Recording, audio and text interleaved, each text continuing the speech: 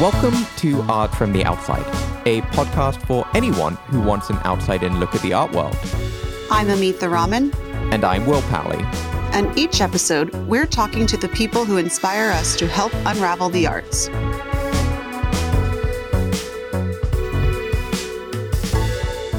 Hey, Amitha. Great to see you.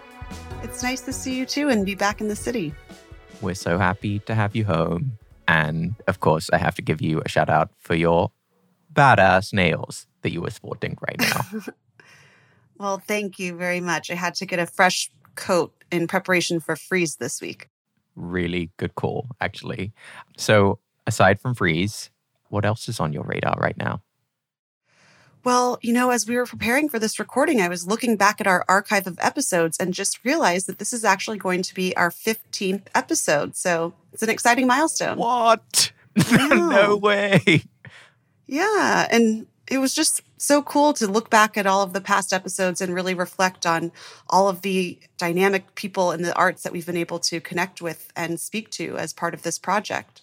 Yeah, it's so funny. One of the things that I love about this project is how you get to really research these amazing individuals and dive into not only their professional practice, but also their personal life too. I think I love learning about people who do amazing things, but who are also people as well. I love that part of this.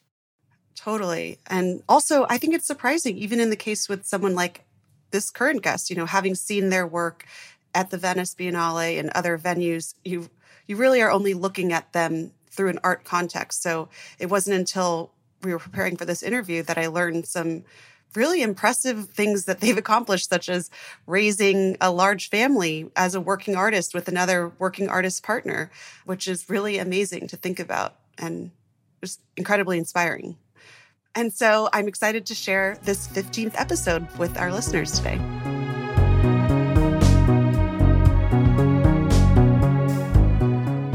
This episode, we are extremely lucky to be joined by the pioneering artist Philida Barlow. Originally from Newcastle upon Tyne in England, Philida works across media, including painting, sculpture, and drawing. She is known for using materials such as plaster, cement, and scrim to, as one curator said, turn the conventions of sculpture on their head. Philida has been widely exhibited across the globe, including most recently a solo show at the Royal Academy in London in 2019, and I believe just this month, an exhibition opening at the Haus der Kunst in Munich, Germany. In addition, among an almost never-ending list of very intimidating accomplishments, Philida was made a CBE by the Queen of England for her services to the arts in 2015. And in 2017, Philida represented Great Britain at the Venice Biennale. So, Philida, it is a true honor to have you with us today. We're absolutely over the moon, in case you can't tell, so welcome. Well, thank you. This is a tremendous occasion for me as well. I'm very honored to be participating in this interview. Well, hopefully, at the very least, we're giving you a distraction from lockdown. Yeah, exactly. Yeah, exactly. That's what we all need, I think. Well, I hope that we'll have a fun conversation. Yes. I'm sure we will. Yeah. Have more confidence in us, Will. We like to start a bit broad. So can you pinpoint your art origin point or recall a specific cultural experience or artwork that really changed the way that you see the world? I think I was always interested in making and drawing since a very young age. And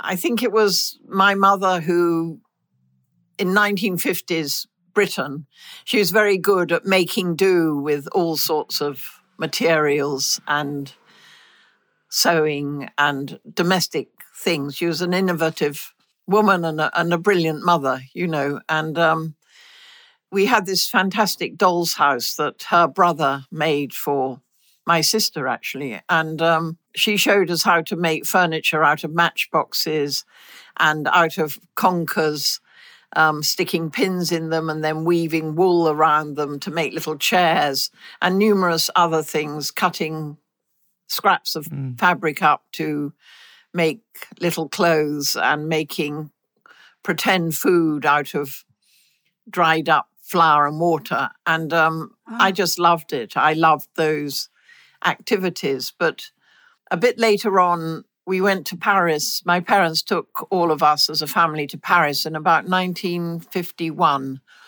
not so long after the war. So driving through northern France was quite a revelation, I think, to all of us children, seeing the damage, you know.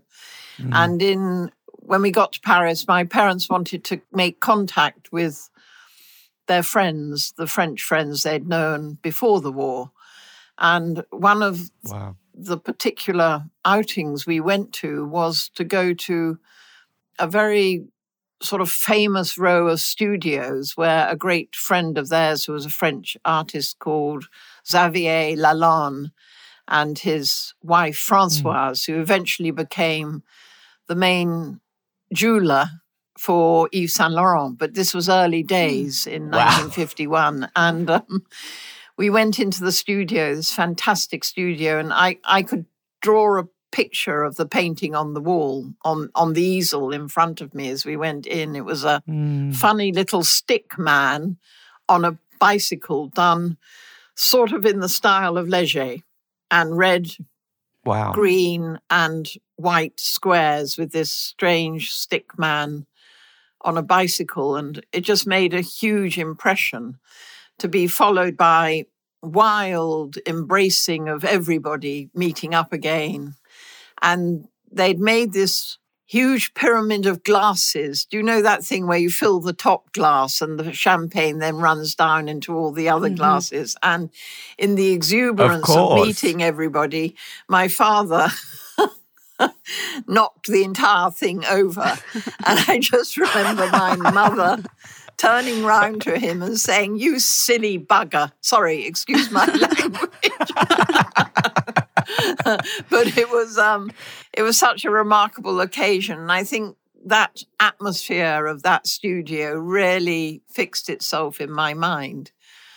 And then, of course, when I was at art school, the thing that really sort of inspired me was going to art school as a painter and finding that fantastic but incredibly rigorous. You know, there was a lot of very rigorous tuition about exactness and whether things were correct or not, right or not, a lot of issues about wrong and right, and very good teaching, but somehow inhibiting. And the way I was using paint was quite thick and, needless to say, messy.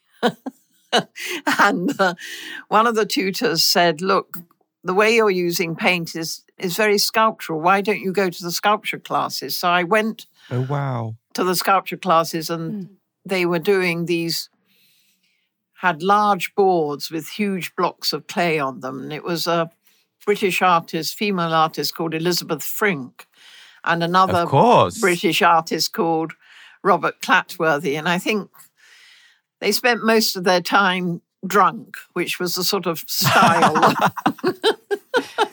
a style of teaching in those days, in the 60s, as well as seducing students, which, of course, everybody would be kind of... Oh, my goodness. No longer allowed to do. And this was in 1961, from what I understand. I mean, you were just... 1961, yes. So 1960 this was. And you started quite early. You were 16 when you a lot of people enrolled. did. I mean, I left school and I sort of knew, with a slight glitch of thinking I might go to university, but I knew very quickly that I wanted to go to art school. But in this sculpture class, there was a life model, reclining nude life model. And both Elizabeth Frink and this other artist called Robert Clatworthy, they said, look at the figure, but turn your back on her and make what you remember with the clay. And don't touch the clay with your hands. Find something else to use. Find a slab of wood or a knife or anything. Just try working the clay as if it was a material that you couldn't touch. And there was something incredible about this advice, because it was really saying the image isn't the only thing to consider. It's the process. It's the relating to this damp lump of mud, and finding out how it can maybe lead you somewhere rather than you trying to torture it into being a copy of the female nude in front of you. And I just found that it was like being released from prison, suddenly. Wow. It was no longer about image. It was about something to do with developing a relationship with a process. I was hearing that, to exactly what you said, that was such a formative moment for you. And I was listening to a lecture you gave, and you said, they encouraged you to hit it with bits of wood and to finger the clay and just really treat it in ways that were so sort of unorthodox. Yes. So that was really fascinating. Yes. I think it was trying to get away from a kind of a Victorian notion of verisimilitude, things being exactly like what was in front of you. And that the art schools were perhaps still a bit caught up in very academic traditions of teaching and evaluating what students were doing. So this was a completely liberating approach. I think, to the point about radical gestures, Amitha, I loved your question about sort of radical gestures around presenting artwork. I thought that was really fascinating. Yes, I mean, you seem to be an artist that challenges norms and kind of has this very independent streak from very early on in your career. I know that you made a very conscious decision to kind of not follow the tradition of the British sculptors that were big at the time, like Barbara Hepworth or Robert Moore. You also went around the gallery distribution model and actually found venues to place your own work. Could you tell us a little bit more about that process that you did in the 80s, and also, where you think that independent streak comes from? Do you think it can be developed or taught? I don't know about that. I think that's a really interesting question. I mean, okay, I'll begin at the beginning. I think again, this is a contradiction. I think the whole way in which art schools seem to present ultimate judgments on work, and this was quite a kind of masculine orientated set of opinions, based on a legacy that was mainly masculine. And I think I began to find the sort of good, bad, right, wrong set of judgments just tedious and predictable. And I was hungry to look elsewhere. I began to look at Indian rock carving, the very kind of erotic carvings from the caves in India. And I started to look much further afield and came across Polish weavers during the 60s and 70s, quite extraordinary works that were, I think, in a way, a kind of highly politicized in their own way, not in an obvious way, but challenging all sorts of conventions and using great craft skills to make these outstanding works that defied the normal trajectory of fine art. But now, of course, I love Barbara Hepworth's work. Certainly early Henry Moore's, I think, are fantastic. So it was very much a time of growing up, if you like, and assessing sort of how I could deal with my sense of frustration about something that I didn't quite know was frustrating, and I think it was a real sense of rebellion against how do these authoritarian judgments get made? How does right and wrong get decided in art? How does good and bad get decided in art. Mm. And to that, you've used the word authoritarian to describe, suddenly I know you described walls in galleries as authoritarian. And I think one of the things that we are so inspired by is how you've sort of pioneered a creative way of presenting your work. Amitha and I were both doing our research, and we were hearing about how, I think in the 80s and 90s, you would put your work on traffic lights and TVs and kind of just throw them out the window and see where they landed. And what inspired that? Can you walk us through that irreverent, anti-authoritarian approach to presenting your work, if those are fair descriptors? Yes, I think when artists hit times where they're just not getting their work out there, for whatever reason, you're, maybe making the wrong work at the wrong time or whatever it may be. I mean, it is a tragedy about all creative processes that most of what people do may not be seen, or it may not get published, or it may not be heard if you're a musician, that human endeavor hits a brick wall. And I certainly had that from about 1989 till about 1994, quite a long time when, I was not able to get exhibitions, the work was not being seen. And I began to think, well, what is the destination for artworks?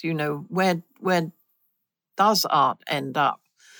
It ends up in somebody's home, or it ends up in a gallery or a museum, or as a public art space, But what if it's a kind of uninvited guest? A kind of parasite to something that is completely incongruous. So I started, tying things to lampposts or putting them on street furniture or in the domestic place on pianos and on various bits of furniture, then asking various people if I could borrow their various rooms in their houses to do this. Just in a way, it was quite a personal adventure and a very enjoyable one, actually bringing together the incongruity of an ironing board as a sort of plinth and just placing something on it that then would render the ironing board, you couldn't use it. And just thinking about art, even if it was in a way quite a traditional object in some ways, giving it a kind of subversive role, the object that's too big to be a polite artwork in somebody's domestic space. What happens when that notion of buying the artwork goes wrong?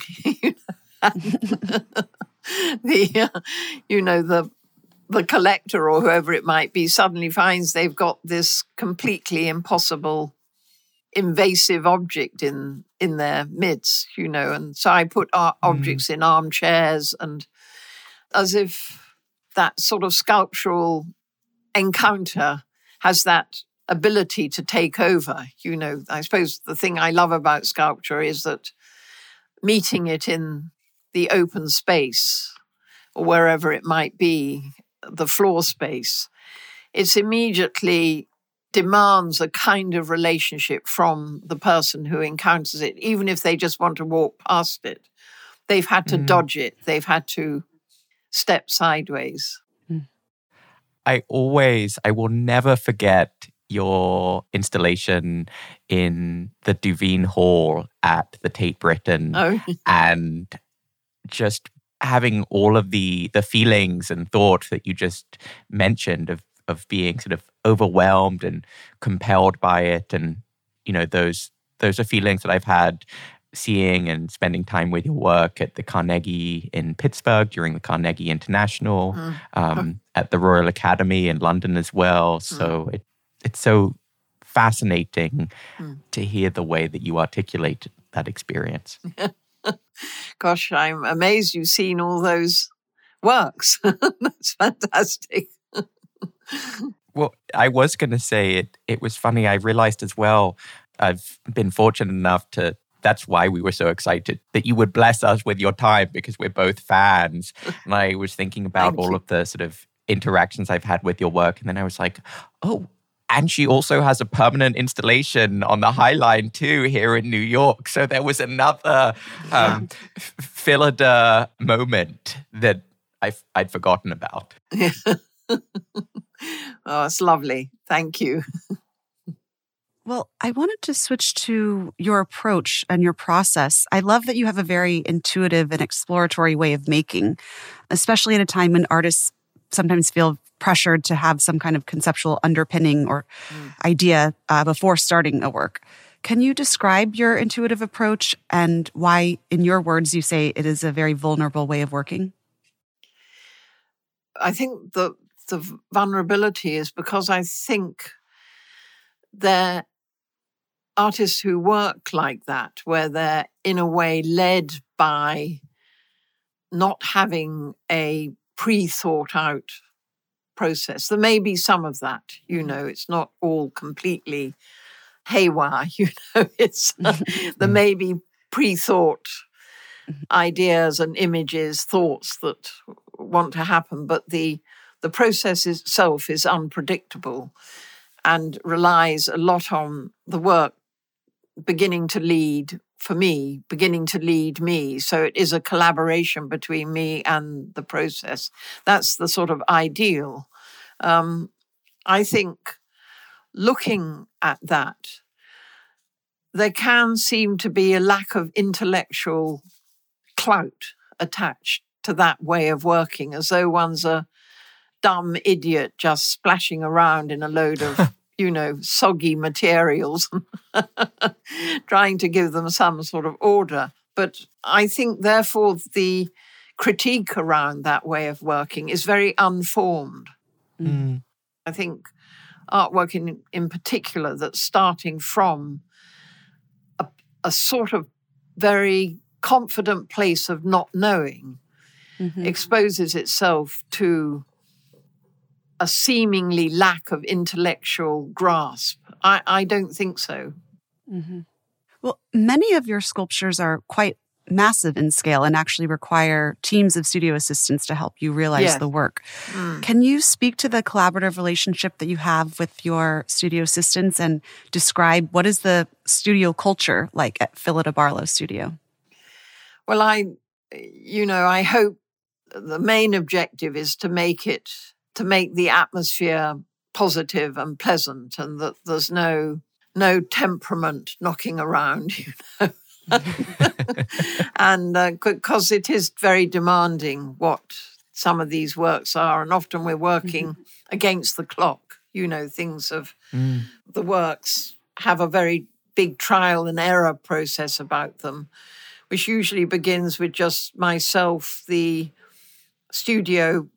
my studio production guy called Adam, who's brilliant. Him, myself, and maybe one other assistant will perhaps do some trial out tests for size and what the materials are capable of doing. And then I would bring in maybe more assistants, maybe 3 other assistants to actually help with the main production.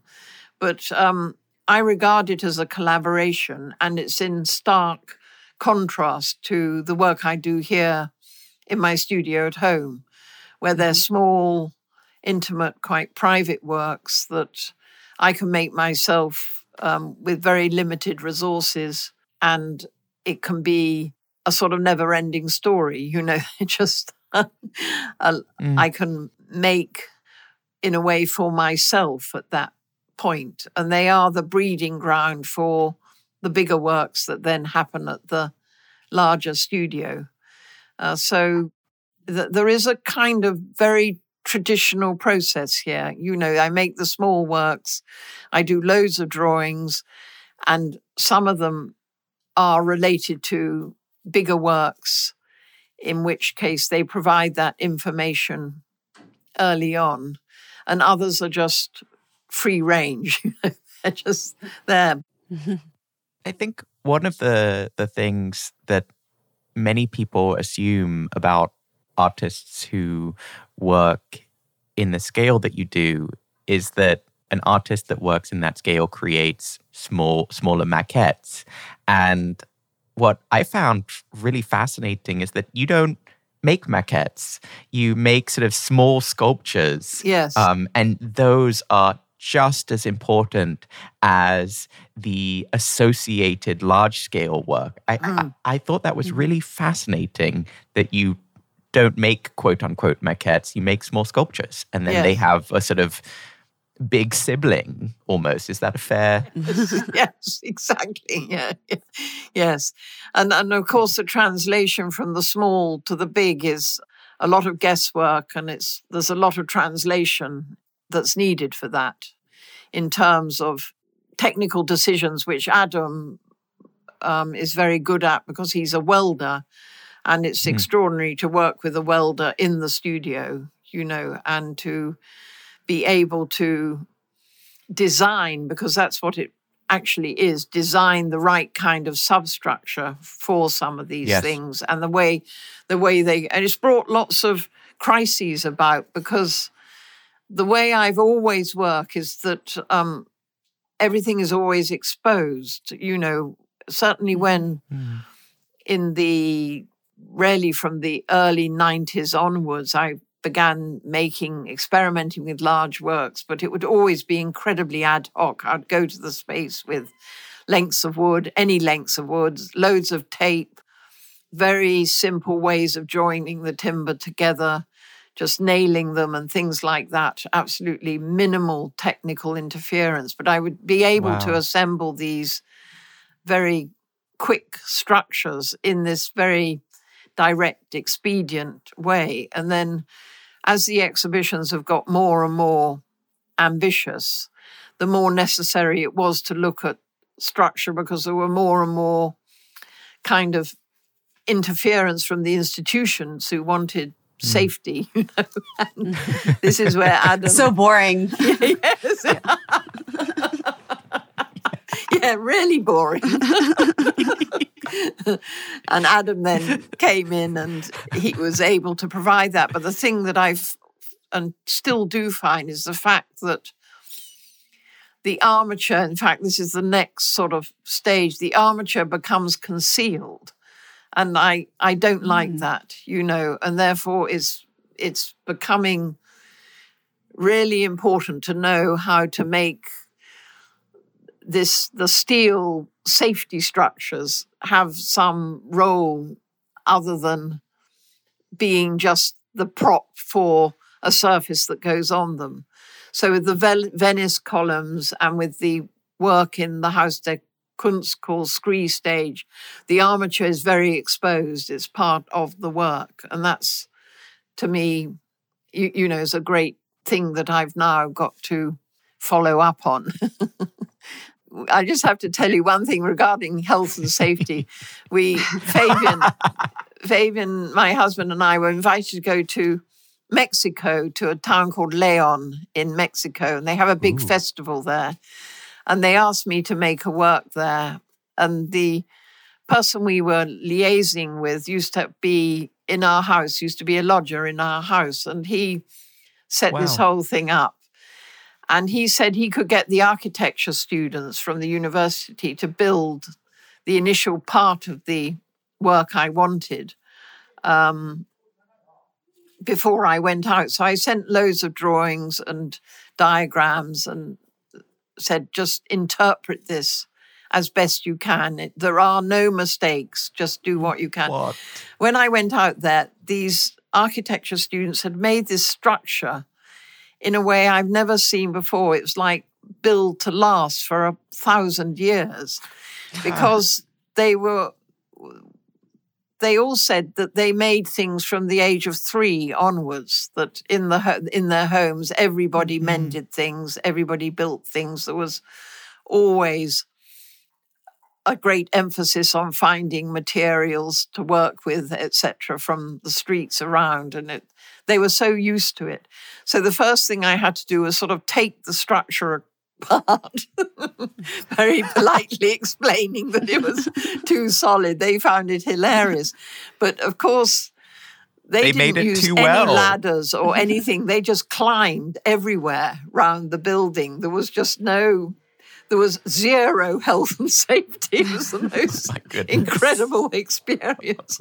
And they were just fantastic. Yes. So that was and thank God there was no accident, but it was a wonderful experience, actually, that freedom. Oh my goodness. I was going to say, having spent time with your installation at the Royal Academy, I just remember being like, how is this not falling down? How does this make any sense? I don't understand. Well, that's the theater of it. You're not supposed to. That's the backstage magic, I guess. Yes, I think it's strange because there's a tremendous amount of expedience in the work. It's what is the best way of making this hang down? How can we suspend these things, and at the same time hang on to something that doesn't look over functional, that there's a sort of surprise element in it. It's an extraordinary relationship between those two things. Philida, you mentioned some of these amazing experiences and moments, the experience in Mexico, obviously the Royal Academy show. And I think we were quite interested because many people sort of like to comment on the big breaks in your career. A lot of people say your quote unquote big break was after your Serpentine show. And then you were, Hauser and Wirth is an incredible gallery, and that's fantastic, and everyone points to that as kind of the quote unquote big break. But we were curious, what for you is your big break, or what are some of the big breaks in your ongoing career? I think this is an interesting question. Of course, the Serpentine was an extraordinary experience, a difficult experience actually, but an extraordinary one. And then linking up with Hauser and Wirth has been amazing. That support, full-on support from a gallery is incredible. But I think there are always more personal big breaks, aren't there? Where you yourself as an individual have decided that something has been all right, has been a success. Yes. It can be just getting through a day from 7 a.m. till 10 at night can be absolutely something you congratulate yourself on. Welcome to 2020. Every day in 2020 has been that experience. And that success isn't just in the hands of, the expected people, it's something. And I think those are still things that I cherish. And maybe what you've described when I was doing the Objects 4 series, tying works to lampposts and going out in the early hours of the morning and placing works I still think that was really making me question the whole idea of the object as sculpture. Where does it go? Who has it? How does it relate to the flesh and blood of a viewer, and their ability to walk around it? All those quite fundamental questions. I saw that as a very breakthrough time for me, and that was really from about 1992 till about 94. And it had a great impact on a set of shows I then did between 95 and 97, where a few of them were in kind of old warehouse buildings. Not many people went to see them, and it was just a wonderful experience to make work on quite an extensive scale in some of those places and to not actually be considering the audience or even the success failure of them in a kind of public way, but more that I was beginning to know something about what I wanted to do with space and the object and the ephemerality of the object, even though it might be quite a full-on object, that there was something still ephemeral about that experience. Well, speaking of other meaningful moments, Will mentioned that you are a CBE, and I know you're an RA. So for our American listeners who might not be as familiar with that high honor, could you describe a little bit about that? And also, I loved the anecdote that you shared about meeting Prince Charles and making him laugh. Oh, yeah, yes, yeah. This seems rather sort of timely. Exactly, yes. We in America are paying a lot of attention to the royal family right now. Oh my goodness, I am in fits with these questions right now. I am waiting for bated breath for your answer, Phillida, to all of those. The thing about the British is that they love institutions. I mean, they will institutionalize, if you don't mind me saying this, dog shit if they could. You know? Yes! Oh my goodness. So true. Yes. Yeah. And there's a lot of good that goes with that, you know, in that a lot of progressive things happen under that umbrella. There's a lot of things that get stuck under that. And then there's a lot of things that are very traditional that probably need to be challenged. And that's sort of what we're going through at the moment, I think, with the royal family. But when you get invited to accept a CBE, in order to get what is that, it? Can you explain what a CBE is? It's so embarrassing. It's just so colonial. It's like you commander, please note, of the British Empire. One, I want to know where my army is. And what bit of the empire I'm going to be given. Yeah. I mean, but it's, as well as the embarrassment of its sort of technical explanation, you know, it's the other side of it. In order to, when you're offered one of these things, and a lot of people refuse, but a lot of people will have written references for you and, you know, stood by you. And it just seemed too contrary to say, no, I don't want it. You know, I don't. Mm-hmm. I think when people have made an effort on one's behalf, I think it's a good thing to respect that in some way, you know. Are you kidding me? I would definitely say yes to any of the BEs. I'd take a CBE, no problem, sure. I'm waiting.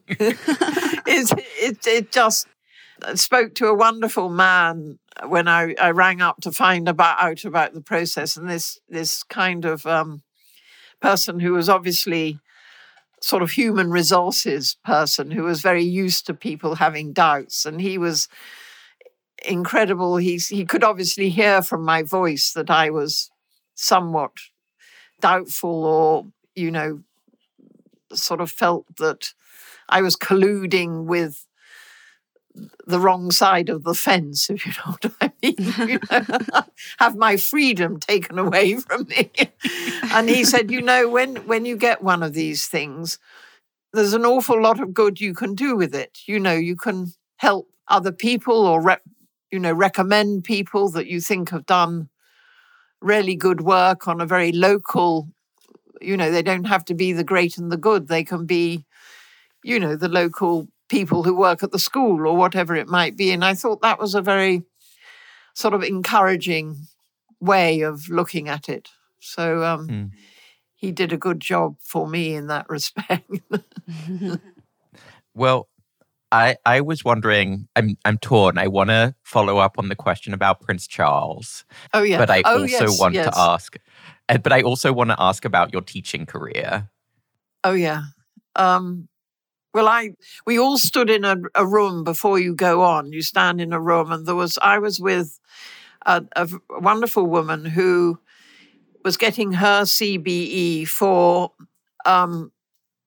rowing. And what she had done was to open up all the waterways, as many waterways as she could, and it's ongoing, to make them clean again, environmentally safe, and to get rowing clubs going for these waterways for children and young people to use. Amazing. Quite extraordinary work. So these would often be in towns that had a former industrial glory that no longer did. And there are a lot in the UK that are in not such a great way, So she was opening up old canals and quite incredible. It was amazing hearing her speak. And the guy in front of me was dressed in his Air Force uniform, And I said, "Oh, what can you do?" And he said, "Well," he said, "I don't really know how I've got these things." He said, "Give me a what are they called? It's the jets that rise straight off the ground. What do they call? Harrier jets, I think." Ooh. And he said, "Give me one of those and I can take it apart and put it together again." Wow. Wow. I just thought that was so, Oh my God. I don't know, sort of remarkable. Diverse talents. Yes, exactly. And, however much one might question the armed services and all the rest of it, but, here was this chap who was so sort of modest about what he could do, and obviously everybody would be completely dependent on him for their safety, sort of remarkable. So I just think the cross-section of people who get these things is probably really does a very good job as well. It's maybe quite encouraging. But when I went to get get the actual thing, the medal thing, I had to go up there and all the rest of it. And then Prince Charles said to me, "And what kind of sculpture do you make?" And I know he's very particular about architecture and art and everything. So I said to him, "Well, interesting. I'm sorry, but it's the very ugly kind." Oh my God, I'm dying. He laughed. He really laughed. And he said, would you ever make some beautiful kind? And I said, "Well, I might for you," It was rather sycophantic, But it was quite nice that he laughed, Well, another accomplishment that we wanted to ask you about was you have an extensive and very impressive career as a teacher, in that I know you started your teaching career at what is now called the University of West England in Bristol in 1966, and then you became a professor of fine art and actually director of the undergraduate studies at the prestigious Slade School of Art in London until 2009. And we were just curious, what was it that prompted you to pursue teaching, and why is it or was it important to you? Well, I think I was very lucky. Both Fabian and I were very lucky to have left art school in 1966, when... And for listeners, Fabian is your husband? Yes. Or partner? Yeah, Fabian Peake, yes. And he and I were very lucky to emerge from art school when art schools in this country were going through a kind of transformation. I think that it was a reliable income. It also maybe perversely sort of provided this way in which the commercial side of art wasn't an imperative, but the experimenting personal side of art was the imperative. So I think that raises quite interesting questions about what these institutions can provide, that absolutely. If you're getting an income that way, you may be, even if you're not conscious of it, you can sort of sideline the commercial side of making and not be so desperate in a way to engage with the gallery side of making art. But I think once you are in the teaching professions, you are in a way slightly marginalized by those other institutions. Mm. Mm-hmm. You have a very creative immediate family. You mentioned earlier your husband, Fabian Peak, who's an artist. You also have a son, Eddie Peak, who's an artist, and a daughter, Florence, who's a performance artist, Yes. and another daughter who's a writer, and a son who's an illustrator, which is so impressive. Another daughter who is, she works at a big, really quite globally important HIV clinic in the centre of London. Wow. As a senior nurse there. And she's been on the front line with COVID, so we've heard that. Oh, wow. Heart beating with love to hear that. And yet she paints at the weekend, and her drawings and paintings of the patients, the COVID patients, which obviously is very proud, are really astonishing, actually. Quite amazing. I hope at some point people will be able to see them, because they really capture, I think, a very different level of observation that is different from what you get on the news, if you know what I mean. Yes, so that's been quite an experience for her, that.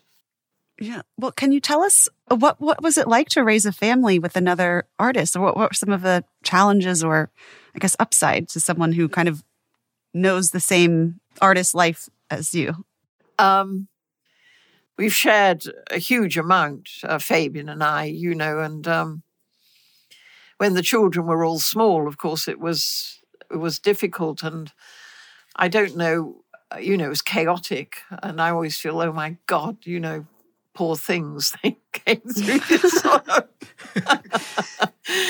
chaotic, sort of stressful time in the 80s where, we really didn't, it was very difficult. We were doing quite minor teaching jobs but we shared the week. He was able to work one end of the week and I was able to work the other. So we then could then have the remaining days to be in the studio if we got time. It was difficult, it was a tough time. But then when they all started to be at school, we could there were two times, one when they were tiny where we could split the day in two and I would work in the morning and then have the children in the afternoon. And then when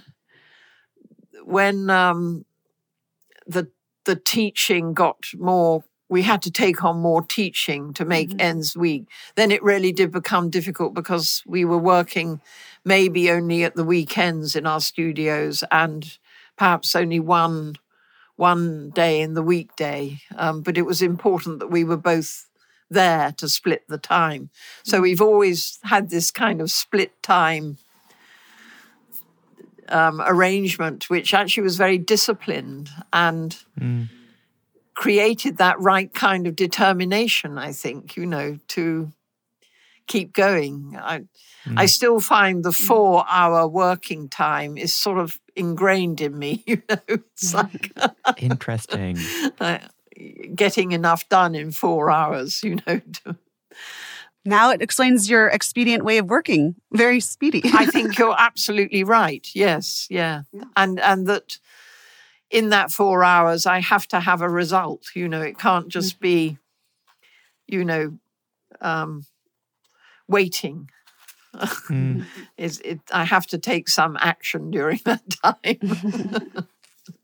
Well, Phillida, I'm familiar with Florence and Eddie's work. I remember seeing Eddie's installation at the Barbican, which I just totally fell in love with. And unfortunately, I missed his performance here in New York when Jeffrey Dyke's gallery opened. But I was curious, you obviously have been an amazing teacher.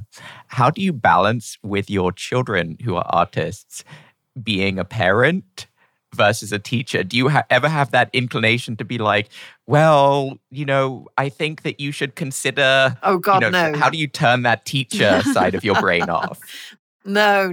I think there's a point where as a parent, you just let go, don't you? You just say, we're all in this together, and this isn't a time for advice. Advice is a very risky thing, isn't it? Anyway, giving advice is, there's a kind of arrogance about giving advice. I think there are other ways of doing it, but I have no inclination to get into that role with them, and I think the main thing we both feel, Fabian and I, is that, as we all know, people can be pretty cruel about the art you do, and the thing is to always be that extremely strong support for them. I think that's our first priority, really. You sound like a dream parent in that case. Is that a plea to be adopted? Yeah. Yes, please. I suddenly found myself being completely nauseated by what I was saying. No, I mean it from the bottom of my heart. I don't want to get locked into. And it's strange, as a parent, you relinquish us. I mean, I just don't feel that critical apparatus at all, And it's funny, I've lost that hunger since leaving art school. I just feel so much that the tribe of artists that we all are, whether it's deemed good or bad, it just really doesn't matter. Maybe, Amitha, what do you think? Can we switch to art kiki? Amitha, do you want to tell Phillida what a kiki is? Do you know what a kiki is, Phillida? I've read it on your... Yes. Yes, it's good. It's good, yeah. I think I've just said what I feel most optimistic. I think the huge thing I see is that I'm really thinking about a lot is how ecological, environmental issues are going to impact on the arts. What an artist like myself, who probably has a huge kind of red dot over where I work as a kind of emergency, environmentally hazardous area of working with cement and all sorts of things that aren't good for the environment, although I do a lot of recycling. That's the only positive I can offer. That's true. Yeah. So, and always have done. But I think, COVID maybe is sort of offering some kind of other message for the way art can become shipped, transported, the endless crating of art, the endless carbon footprint that art has through being transported, and people going to art fairs, etc., etc., etc. The list is endless, What environmental, ecological joy can be brought to the complacency of art in how it delivers itself? What does it mean? Well, Phillida, I'm curious because you work with an amazing gallery, and I think just last week they announced that Hauser & Wirth is going to have a carbon footprint director, and they're going to limit. Yes. I mean, it sounds amazing that they're going to, be very judicious about how they travel and shipping. So yes. How do you, what do you feel about, there are some really bad practices in the art world. Yes, I mean, it must be very frustrating. I will include myself in that, openly include it. And it's better to say, yes, I think I have some bad practices. There's lots of debris that leaves the studio, lots of cement spills and stuff like that, and works that haven't worked out that I need to break down.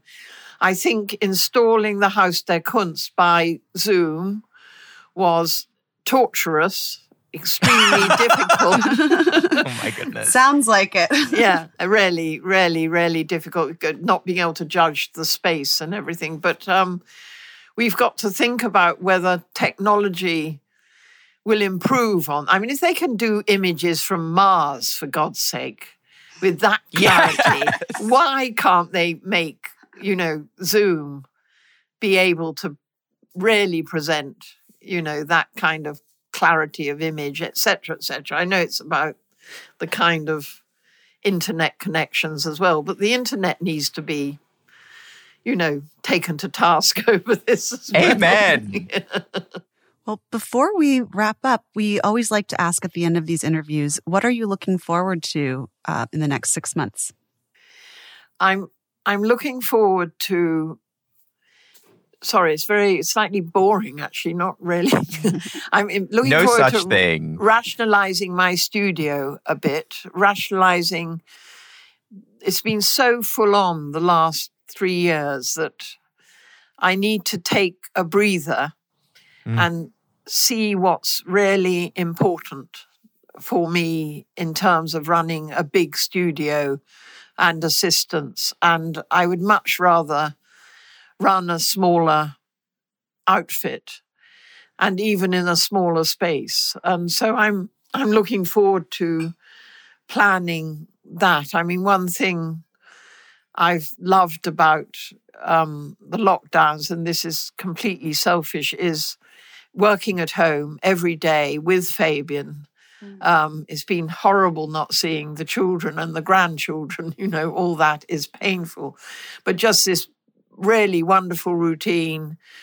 We both go in the studios, then we meet for supper and things like that. And it's just, Wow. it's what I think it, So romantic. yeah, it is. It's lovely. It's how it should be. And it's how we were right at the beginning of our, way back in the 60s. And instead of, I mean, it's sad to say this, but instead of having to hurtle across London to the studio in South London and be tirelessly directing this time when I've just been able to make and draw and things. It's just been an incredible experience that's made me want to rethink the future quite a lot, Well, I mean, that's you're both young. What I just want to revert for my own interest. How would you both answer that question? I'm looking forward. This is a very lame answer, but I'm looking forward to traveling again. I've been Yes. grounded for, over a year, and that's been hard not to see friends and not to be able to explore different destinations. So that's what I'm looking forward to. Yes, yeah, nice, yeah. I would say travel, and then I think some of the themes you touched on, Filda, I really hope that things change in terms of how we treat the environment that we live in. I hope that, humans take such like a domineering approach, and I hope that we COVID encourages people to be more kind and generous and grateful to the environment that we live in. And then I really hope it's funny that I think the honeymoon of Trump being gone is coming to a close, and now people are going to they're already really starting to interrogate the policies of Joe Biden, who is too centrist in my mind. So I really hope that in addition to the ecological stuff, over the next 6 months, we'll really start to see some really powerful, meaningful, progressive thinking and policies being implemented. Yes, I mean, That's I my, think about wonky head.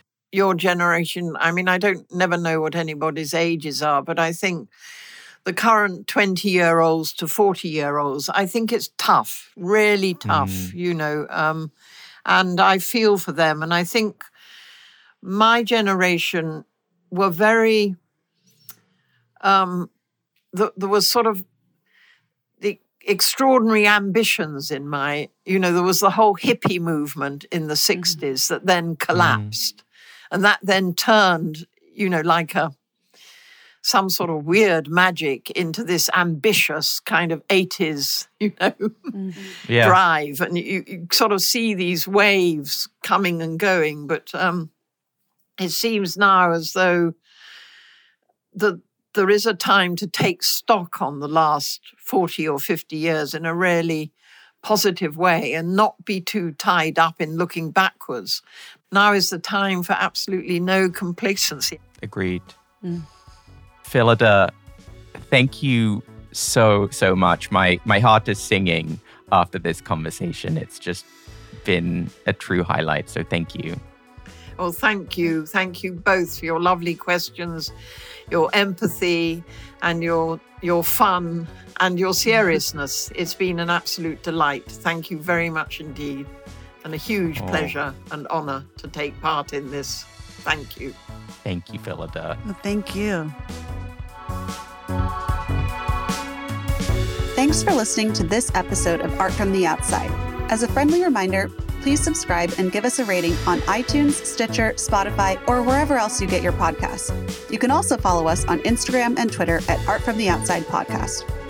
Our sound engineering is by Hanger Studios, photography by Enrique Vega, and original music by Lola's Ghost. Stay well, be safe, and hope you'll join us for the next episode.